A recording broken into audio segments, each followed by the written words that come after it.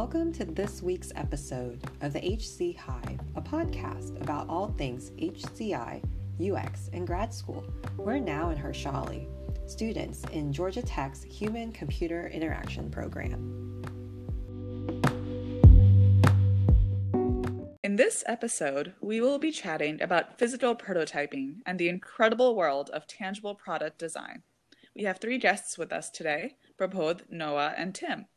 Let's begin with a round of introductions. So Prabodh, why don't you start us off and tell us a little bit about yourself? Hi, everyone. Thank you so much for having me on the podcast. I'm Prabodh. I'm a second year in the HCI program, and I have a background in robotics. And over the years, after robotics, I ended up working in corporate startups and then sort of drifted over into interaction design.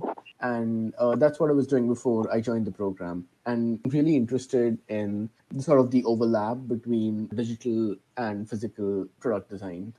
Hi, I'm Noah. I am, an alum of the HCI program with a previous background in industrial design and mechanical engineering, but I'm now a research scientist at Georgia Tech. But I also teach the physical prototyping for HCI course within the program. Kind of a lot of experience making things, building stuff, how to make things, variety of prototyping kind of tool and skill knowledge as well. Hi, my name is Tim Trent, and I am actually just finishing up my first semester with the MSHCI program right now. But I have a background in computer science and am also research faculty with the GVU Center at Georgia Tech, which is sort of Georgia Tech's main human-centered computing research center. And within GVU, what I do is I do all sorts of things, but I think relevantly, I manage our prototyping lab and sort of help assist with any of the physical prototyping needs that any of the researchers in this area, any students that are coming through that are interested, and just any folks that might have questions want to figure out. I'm so excited for this lineup.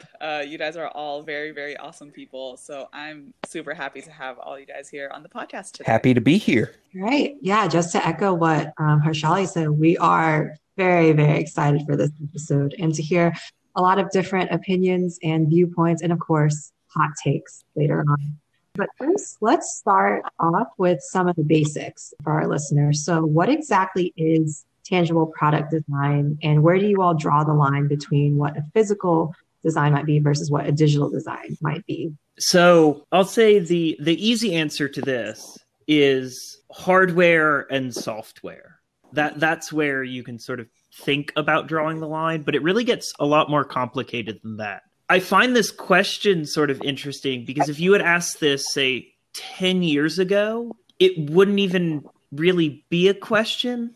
The nature of kind of what we refer to now as tangible product design or physical product design, right, has come about because this idea of digital product has become a thing. And so I come from an industrial design background, which is kind of the traditional sense of what we would call like tangible or physical product design, where it's making objects which people use in their daily lives. That may be everything from toasters to watering cans to chairs as sort of the canonical example. In previous times, we might refer to like digital product design as somebody's doing graphic design or software design, or they're a programmer.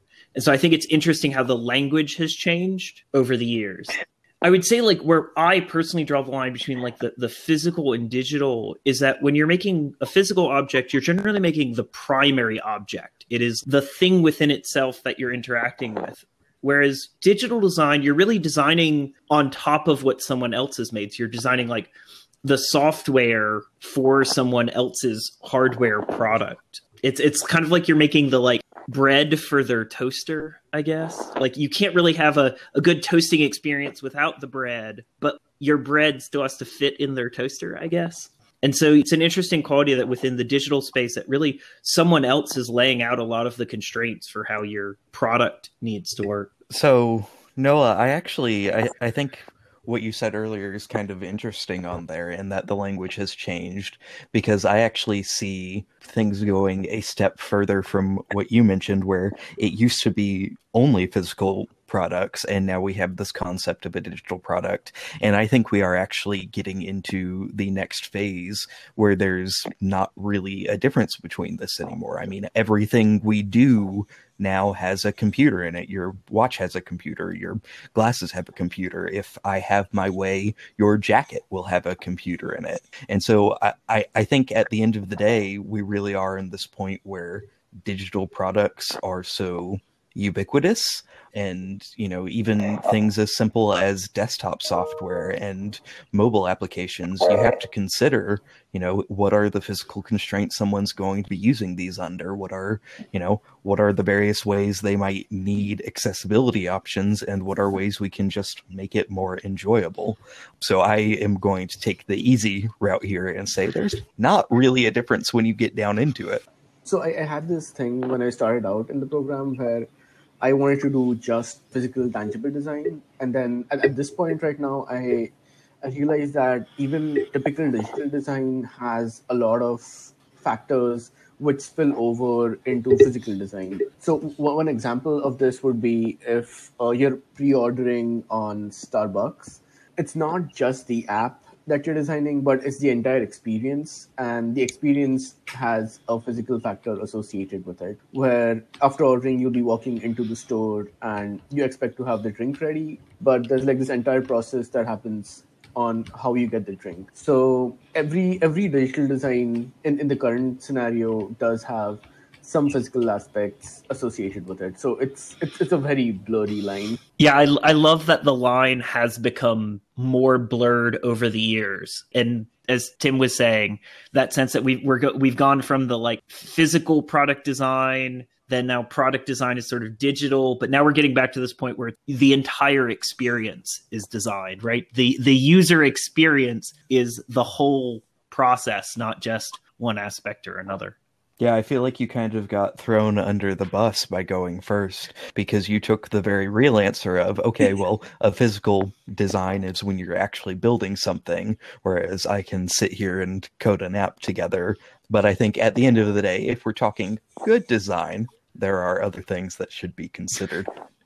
It also comes down to like how corporate sees it as well, like a corporate environment. If you're applying to a job and you want to do things that are not just purely on screen, I periodically have asked recruiters, like, what job should a person wanting to do this should apply for? And generally they come back with, oh, you should really be applying for this hardware engineer position versus the product design position, which I find sort of interesting. You mean people get paid to do this? Sometimes. Ooh, that's a great discussion. And I think me and Now were, not to this extent, but we kind of debated over this as well while developing kind of the script for this episode. We were kind of wondering, like, where is the line? And we were thinking what the opposite or the converse of a physical design even is. So yeah, it is really interesting to see how that definition has morphed. But also there is a lot of integrity within just physical design and within digital design, but there's a lot of overlap as well. And I think as designers, that's like a current and future challenge. And that's something that we need to be trained in. But, speaking of kind of your own experiences of doing physical design, but also sort of digital products, working with digital products as well, how does that process differ? How does the process of making a physical object differ from a digital one? And like, what are some things that we as designers should sort of keep in mind, when we're not necessarily making something with infinite UI space or UI capability? I think my perspective on this definitely comes from my background in computer science. So I very much take this route of I'm used to designing things like programs. I'm used to doing purely software, where the nice thing is you can sort of do something as many times as you want and it costs you nothing. So I can make a change in my code. I can change line 6 and say, okay, what does that do? And then I can change line 7. And then I can go back and say, wait, no, I wanted line 6 to be what it was before. And it's happening quickly. It's happening, at the speed of my computer, really. And it doesn't cost me anything aside from the time and coffee that I needed to get to wherever I was. With physical products, on the other hand, they're expensive. And I mean, this goes from everything to the fact that the equipment that you're using, 3D printers still aren't super cheap for getting high quality. The materials that you're using are expensive. And anytime you do something subtractive, and sometimes even when you do things that are additive, you can't necessarily reverse and walk back these changes. So it's this idea that you're doing things, and you might be bringing these design processes, in agile thinking or whatever, that you really want to really rapidly iterate and do things and just make small incremental changes, and that's not necessarily possible. And then there's also the fact that you really have to start thinking about scale a lot more than you do with a digital artifact, because when you create something digitally, you can always, scale up, scale down, stretch, skew. If you're making a physical product and someone comes to you and says, I want something that's 5 inches by 6 inches, and I want to stick it to the back of a t-shirt, and then you make a t-shirt that has something 5 by 6 on it, and they realize, oh, that's enormous. I had no idea that's how big it would be. And it's just a hard thing for people to conceptualize. And so that's another one of the really big sort of gotchas that I see people run into.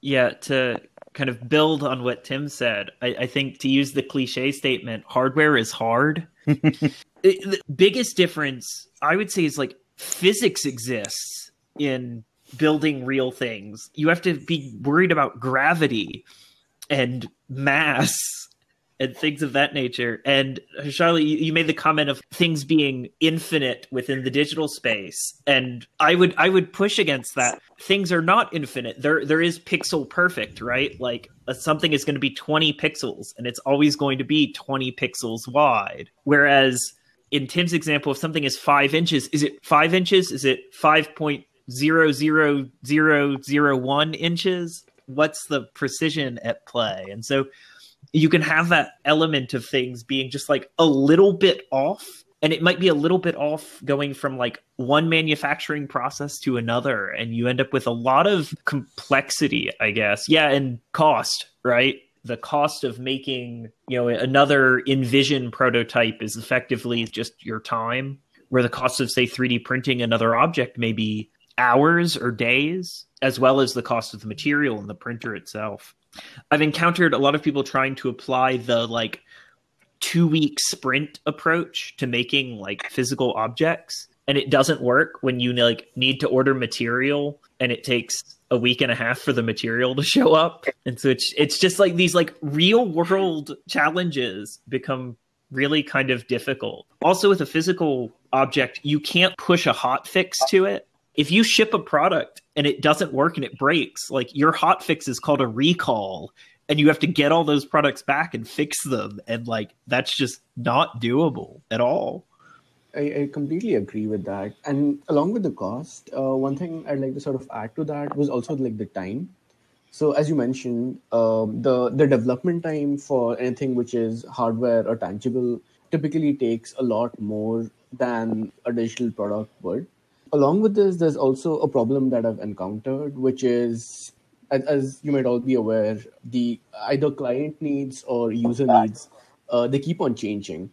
And the development time of hardware design is so long that there's always a chance that the needs or the requirements might have changed when you have one prototype ready. So from electronic hardware design, the typical development cycle which I follow is, so I look at the needs and requirements. I make the design in CAD software.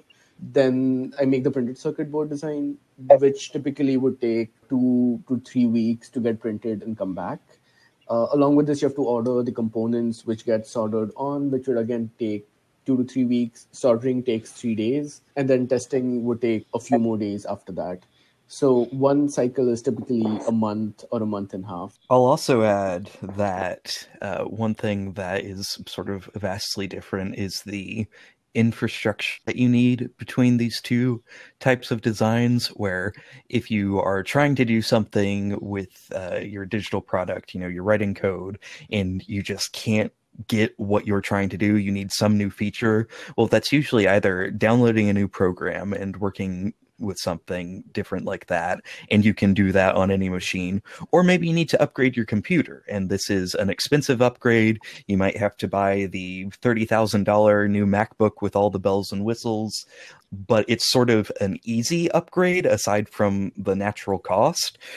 If you find you're developing a physical product and you need some form of other type of tool, some other capacity to do something, you're not only talking about a whole bunch of money to update this, but you need space to put whatever tool you're working in. And so it's all well and good to say, hey, I'd really love to start making something in metal instead of wood, but this means you need a shop that's twice the size of the one you're currently working in, so you can have your saw that cuts wood and your saw that cuts this metal and your saw that only cuts this one really specific type of metal, because everything else will be absolutely destroyed. And that's why it's nice to have shared spaces like the GBU prototyping lab. Yeah, you're not going to go set up your table saw in a coffee shop for an afternoon, right? There are all sorts of kind of environmental constraints that you have to start being aware of when dealing with making physical objects that like software companies don't really have to be concerned with, or software people doing software based work in that way. Yeah, working remotely is a lot easier when you don't have to physically be at the thing to build it. Yeah, I mean, I know, just being from the Silicon Valley, like there's a lot of companies that'll set up shop in just like some random floor of like a high rise or something, you know, like that could not be possible when you're building something that's very physical and very real. But all of you guys mentioned this, and it's really interesting to think about how the pursuit of physical objects and physical product development can have like some very major implications outside of just your design team or like your immediate org. So like, do you guys have any tips or any experiences of, you know, pushing for tangible products in a world that is becoming very sort of agile oriented, very sort of fast, rapid, iterative, product development focused? How do you guys kind of deal with that?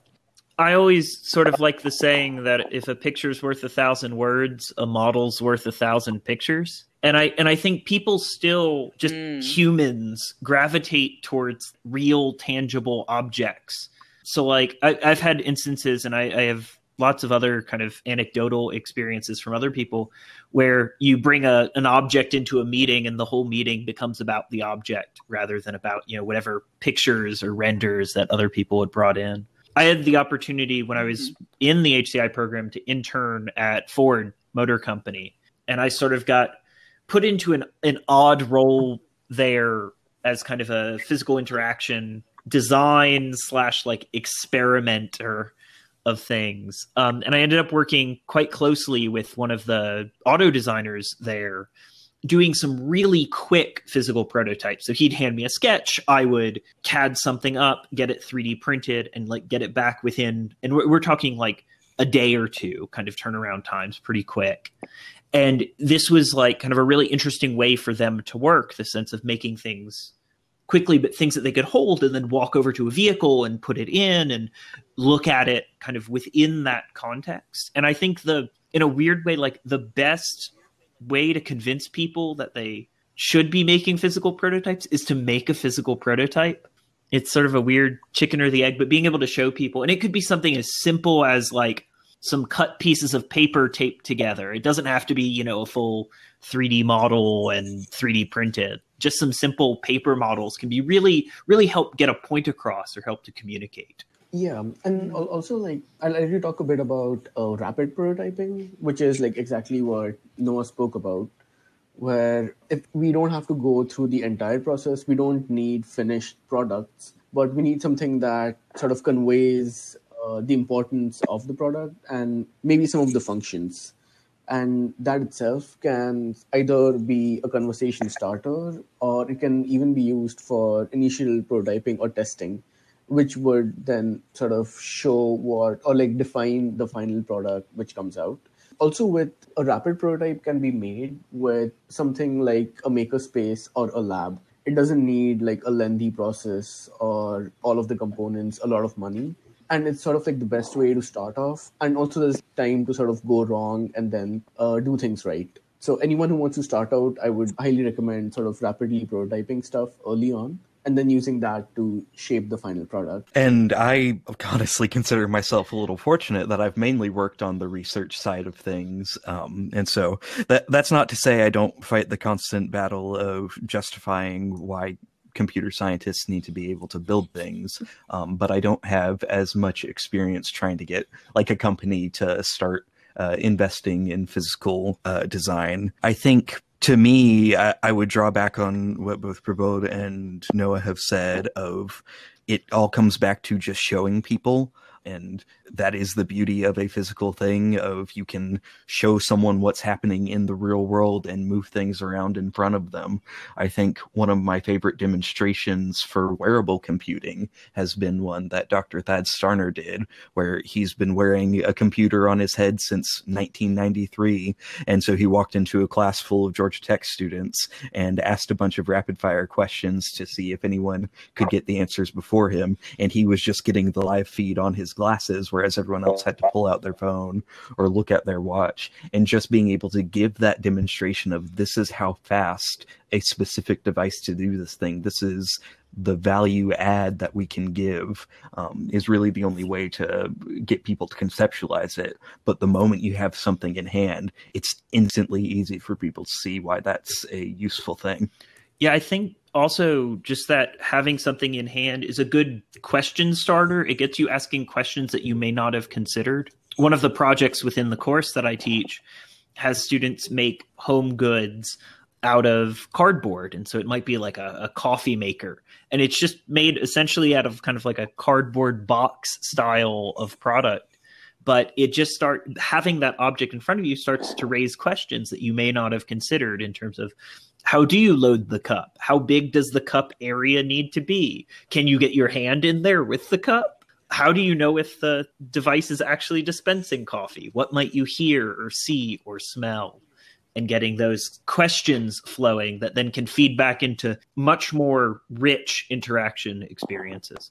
Yeah, definitely. All three of you brought up really good points here about like having physical models being a really good like conversation or question starter. But also I think it's just, I took Noah's physical prototyping class, and I think because we're making physical products, they were much smaller products, but just me holding like a shoebox of models or going around and carrying things to and from classes, I think also just garnered attention.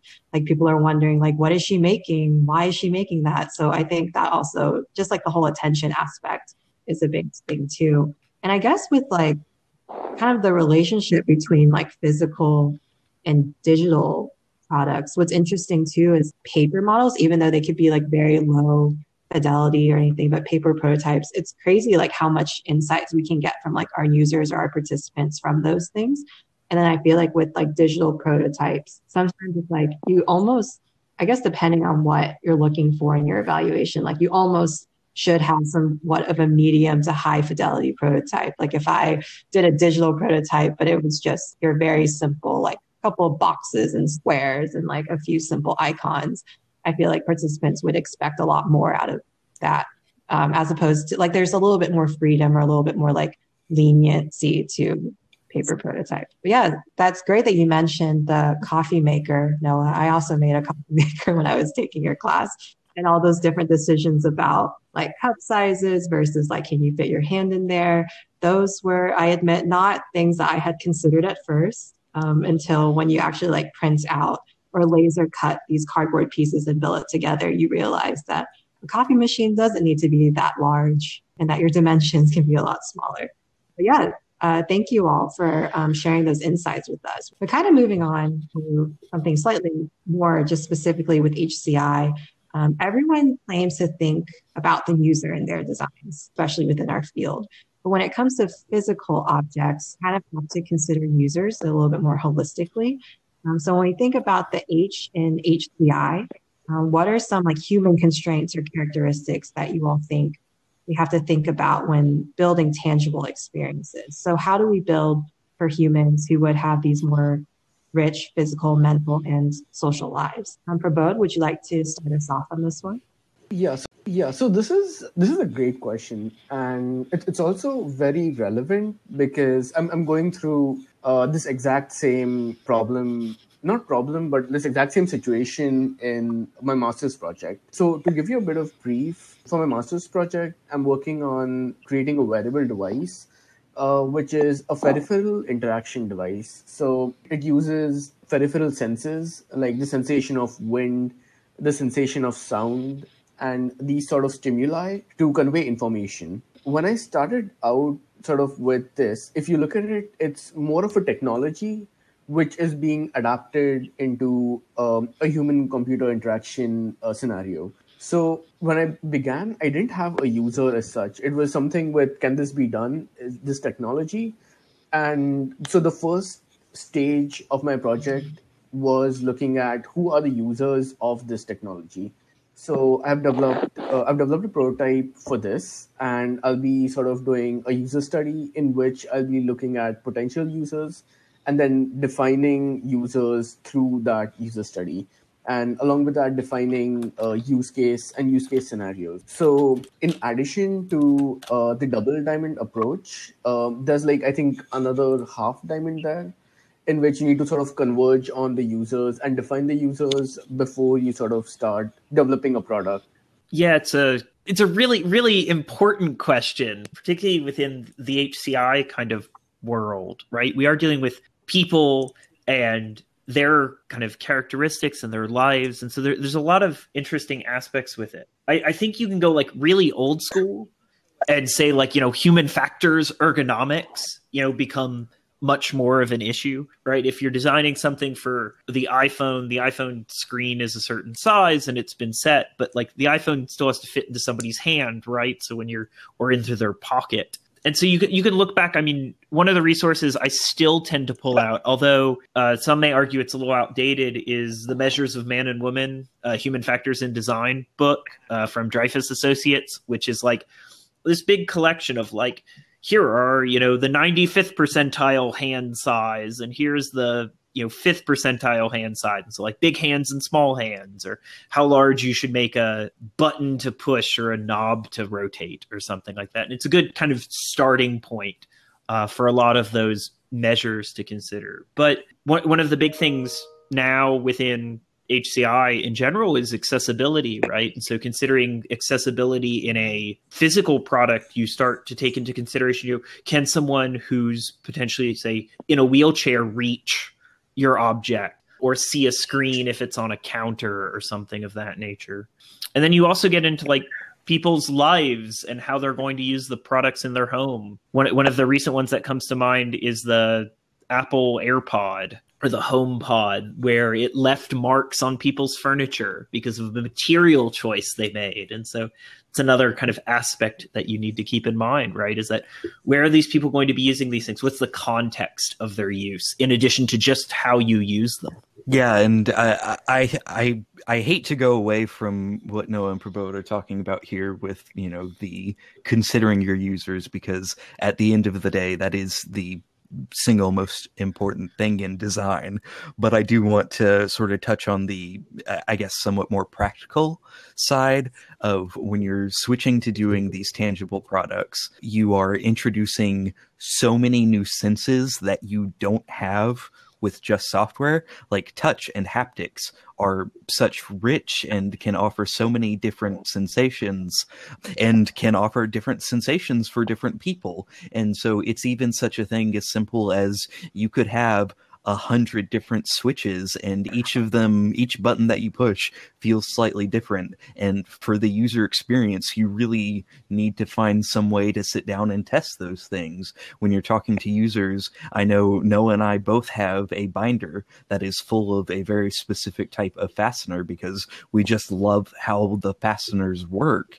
And, there's a tendency we want to use those, but are those fasteners the right choice? Do people like that interaction? What material is it going on to? Do I like the feel of wood or metal? Does it match the aesthetics?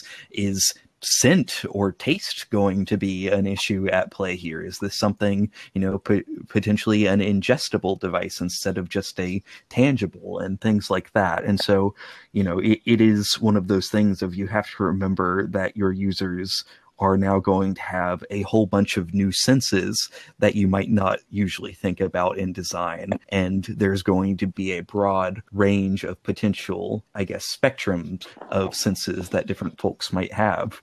So it's important to keep that in mind. That's super interesting to think about, especially because I come from like a neuroscience background. And so in my study of people, that's how I've sort of primarily studied them, as like a combination of systems and like senses. As technology becomes more incredible and more interactive, I think we do need to think about moving away from kind of visual first interaction and thinking about how technology affects us kind of holistically, whether it's the smell of the technology or the sense of touch. That's a very sort of open field. There's a lot to be done there and a lot to explore. So that's really cool. And thank you for sharing kind of all of those insights. That was really interesting. But for our final question that we love to ask all of our guests, for our hot takes question this episode, what is the worst physical prototype you have ever seen? So I'm going to start off by not answering your question at all and instead take on an entire industry here. And this is something that Noah and I have talked about multiple times in the past, but it is the idea of any sort of customized like gift or art piece item and everything. Because it's very common that you'll go and you'll see something like, oh, this is a, glass, like your standard drinking glass, and we've got your name etched into it. And so it's $140 glass. But at the end of the day, if you have a laser cutter that you have access to, that's 5 minutes of your time and a little bit of work in Illustrator. And so to me, just whenever I see these just shelves of often poorly made but ridiculously overpriced products that are simple, either laser designs, simple if you just have a handsaw and some wood glue, that to me counts as, worst physical prototyping, because it's just so easy. Tim, who has everyone at Georgia Tech does. Come to the GVU. I swear this is not an ad for the GVU prototyping lab. That is not the only reason I agreed to be on here, but it is great airspace. I think ever since I got to use the laser cutter in the GVU usability lab, I have been obsessed with it, and it's really changed my life. So I get it. But also, I've never had... And I will say that to me is one of my favorite things about getting folks into using this sort of equipment, doing physical prototyping, is with any sort of thing that you do, the moment you try it and you see what it's like, it becomes a whole lot... You suddenly realize that it's easier and you're basically putting a tool in your tool belt. And so if you start off with just some X-Acto knives, a few screwdrivers, and some glue, you can get a lot done. So could spend the next hour and a half discussing my enjoyment and discovery of the laser cutter as a tool. I will say, just being at a university environment, the exposure to really high-end equipment that you might not just go randomly purchase a $30,000 laser cutter for your home is really, really cool. And I think students should take a huge advantage of it while they're at Georgia Tech, and particularly with the GVU prototyping lab or the numerous other spaces on campus. I run a space, it's the Interactive Product Design Lab, but we do more kind of integrating electronics into product design. But as far as hot takes go, I think the one or three that kill me every time I see them, then these are usually from students, and I'm seeing students do this in the class, is that anytime anybody ever shows up with a grip for a tool and all they've done is taken a piece of clay and smushed it in their hand, drives me bonkers. You never see anything in the real world with finger grooves like that, because nobody's fingers actually fit into those grooves, and you don't really want them to anyway. Wait, I thought everyone's hands were shaped exactly the same. We all get cast hands upon birth. It's just terrible. That one drives me nuts. Whenever anybody has built something that's supposed to function, and they say, trust me, it'll work for the real thing. And what's interesting is in digital, a lot of times that is the case, right? You put more time into it. You make sure that all your clicks work. You build out more functions. Sure. But in the physical world, you may actually just be trying to violate the rules of physics, and it will never work no matter how much time you put into it. And something I see in computing, particularly computing people making physical objects, is if you just make a box that has finger joints holding it together, it's not really physical design. You've made something, but have you really designed it though? Noah, stop talking about everything I've ever built. There's multiple hot takes there, and I'm excited about all of them. But I agree. I feel like I don't know. I get a lot of satisfaction from just like putting together like sits, planes, and turning it into bots. And like as somebody who hasn't built a lot of things, I feel like that's really fun. But also, I get it that it's not really. No, and the joy is an important part there. Like I it brings me joy to see someone like build something for the first time who hasn't necessarily made anything before. And I think that has like great value. You just have to kind of go beyond that. Mm-hmm. Yeah, definitely. Prabodh, how about you? What's a hot take? I don't think I've ever heard you drop a hot take before. Yeah, so let's hear it. like the discussion with the laser cutting and like having these personalized things it was really interesting because in my undergrad I used to laser cut stainless steel keychains and sell them at like 4 times the price. You are the problem. You are exactly what I'm talking about. and like I did like earn a fair amount of change doing that. Like, and of course, like we didn't have like laser cutters in school, so I actually used to like go to an industrial estate and then like pay them to sort of laser cut it, and they had like these huge industrial machines. And then I spent like a couple of hours buffing all of them and make shiny. But it was like a good amount of money for the effort that went in. So yes, I've done that. So that's not a hot take. That's like a confession. Yeah, but like I am the hot take. Oh man! Wow. Okay. I remember, Tim, you would always be like, you can't use products that you make in the usability lab for like personal sale or personal profit. No, that's a Georgia Tech regulation. It's not just because I'm salty by walking around the Dragon Con vendor floor. It's just funny because they, even though it's policy, it's like they put in those type of rules for a reason, and that reason includes Prabodh creating these products at his own time. But I mean, I'll admit, I've thought of it after learning how to use a laser cutter. I feel like there's a line that you cross somewhere when you start making things, where at some point you start seeing stuff in the world and you're like, I could make that. And it just like changes the way you see like everything around you, that everything becomes a project instead of just like a product.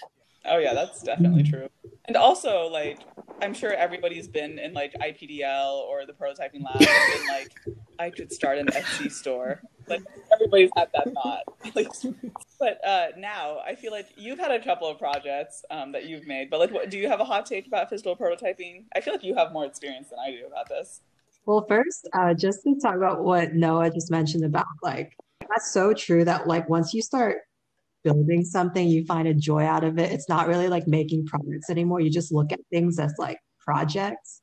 Like just even, I think after learning like SolidWorks or like just general CAD modeling through Noah's class, and then like we were building cylinders or something, I remember looking at like chapstick and I was like, I could do this. I could make this, 3D print this. Like, why am I paying like $4 for lip balm? And like, I don't know. I just feel like you have those thoughts where it's like you could really DIY anything. But yeah, so I guess like for the worst physical prototype is like, which we've had some pretty spicy takes in this episode, so I don't think mine will top it. But so basically like making like a phone prototype out of foam, like foam core or something.